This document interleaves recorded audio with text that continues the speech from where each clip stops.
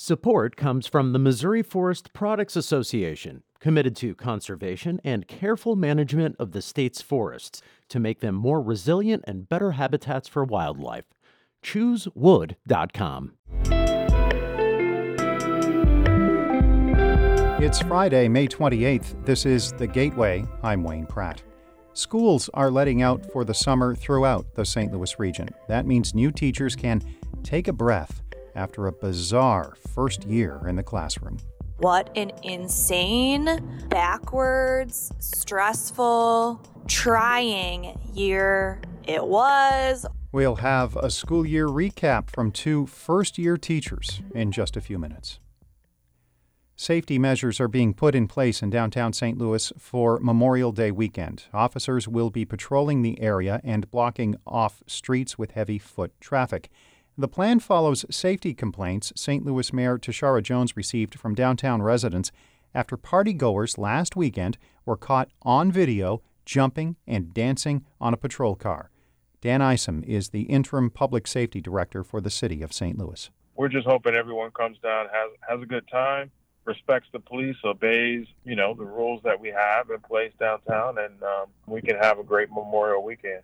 A virtual meeting will be held next week with the mayor's office, the Downtown Neighborhood Association, and downtown residents to discuss public safety. Many public pools in the St. Louis region plan to reopen for Memorial Day weekend. St. Louis Public Radio's Kayla Drake reports reservations, capacity limits, and mask requirements are a thing of the past for the pools. This summer, a dry pool will be a rare sight. Public pools have largely loosened coronavirus restrictions and are expecting crowds this Memorial Day weekend.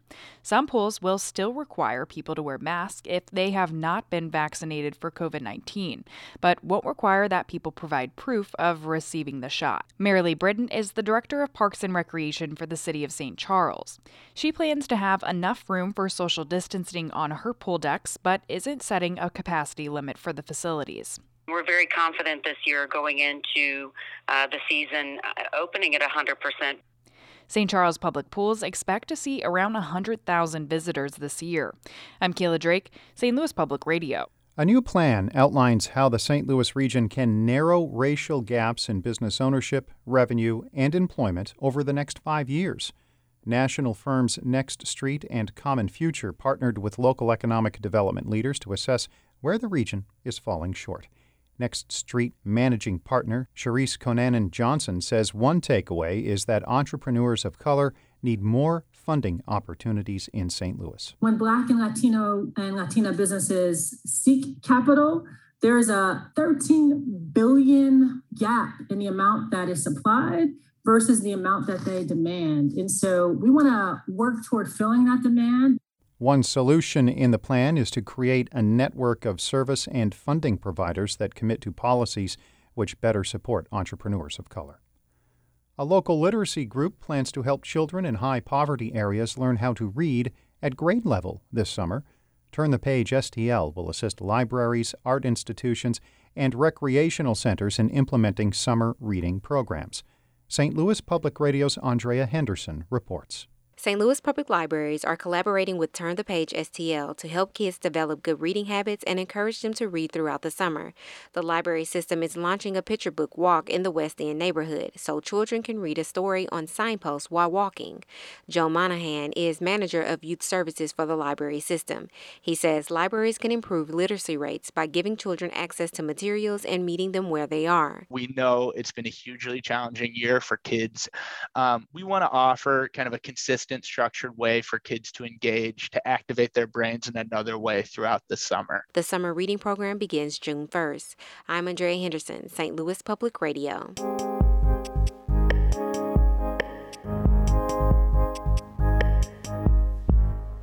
The pandemic complicated the school year, and it was especially tough for new educators.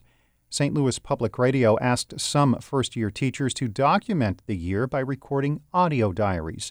We end the academic year with St. Louis Public Schools teacher Zachary Udell and Becky Oleksiu, who teaches 8th grade in Rittner. We start with Oleksiu, known to her students as Mrs. O. Today I finished packing up my classroom. I am officially done with my first year of teaching. And what an insane, backwards, stressful, trying year it was. Holy cow. Sitting in my classroom for those final minutes before I left to start my summer break, I was having flashbacks of the very first time I walked into the classroom.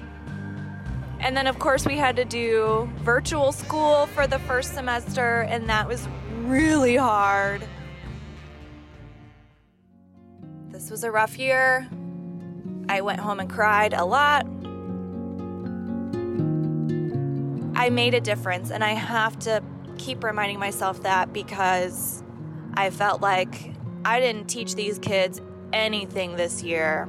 I had 8th graders, and I just had thoughts of, I'm sending them on to high school, and I haven't taught them a single thing. And I hate that I let the students get to me. I let them push my buttons, and they know that they did, and I lost it. I learned from it. And I hope that I am a better, stronger, more mature teacher because of it.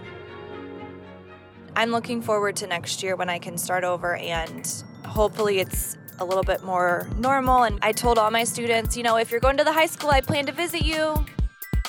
I made some amazing friends this year in my teaching colleagues.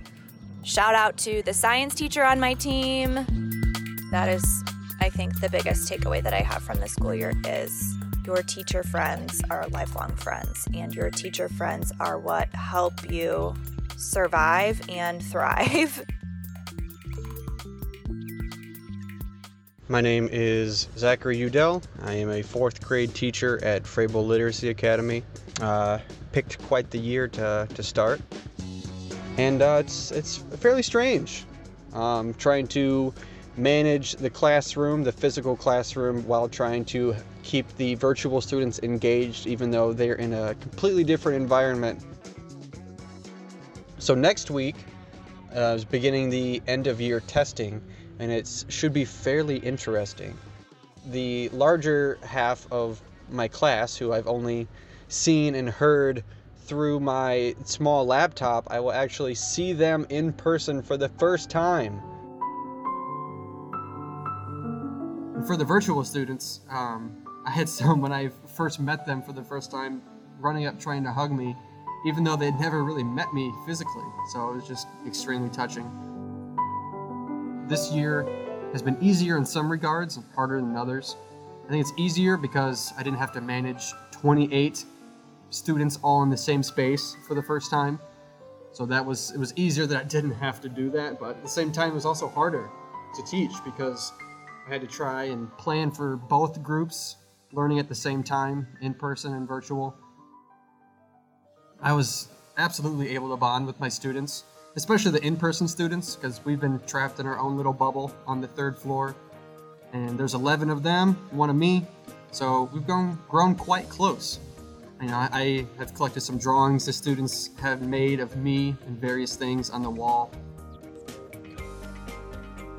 This summer, I am definitely looking forward to sleeping in, not having to wear a mask all day, kind of staying at home, taking it easy.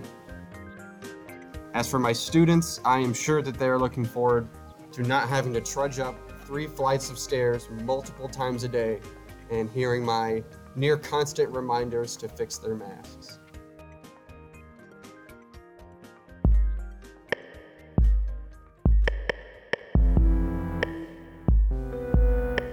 Becky Oleksiu and Zachary Udell's audio diaries were produced by St. Louis Public Radio's Ryan Delaney. Our Maria Altman edited those diaries.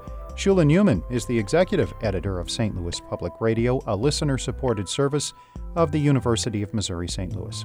Music by Ryan McNeely of Adult Fur. A couple of notes before wrapping up for the week. No podcast on Monday, Memorial Day. The Gateway returns Tuesday. Also, St. Louis Public Radio is looking into racially restrictive covenants and deeds in the region. In the early to mid-1900s, white homeowners and realtors commonly used these tools to keep black people out of certain neighborhoods. If you live in an old home, Your records might have clues that could help inform our reporting. Real estate documents might include restrictions on who can own and live in your home. More information on how to share those documents and your stories is on our website, stlpr.org/housing discrimination. I'm Wayne Pratt. This has been The Gateway. Support comes from Mosby Building Arts, a design-build company committed to remodeling the right way. Visit callmosby.com to get project inspiration for any room of your house.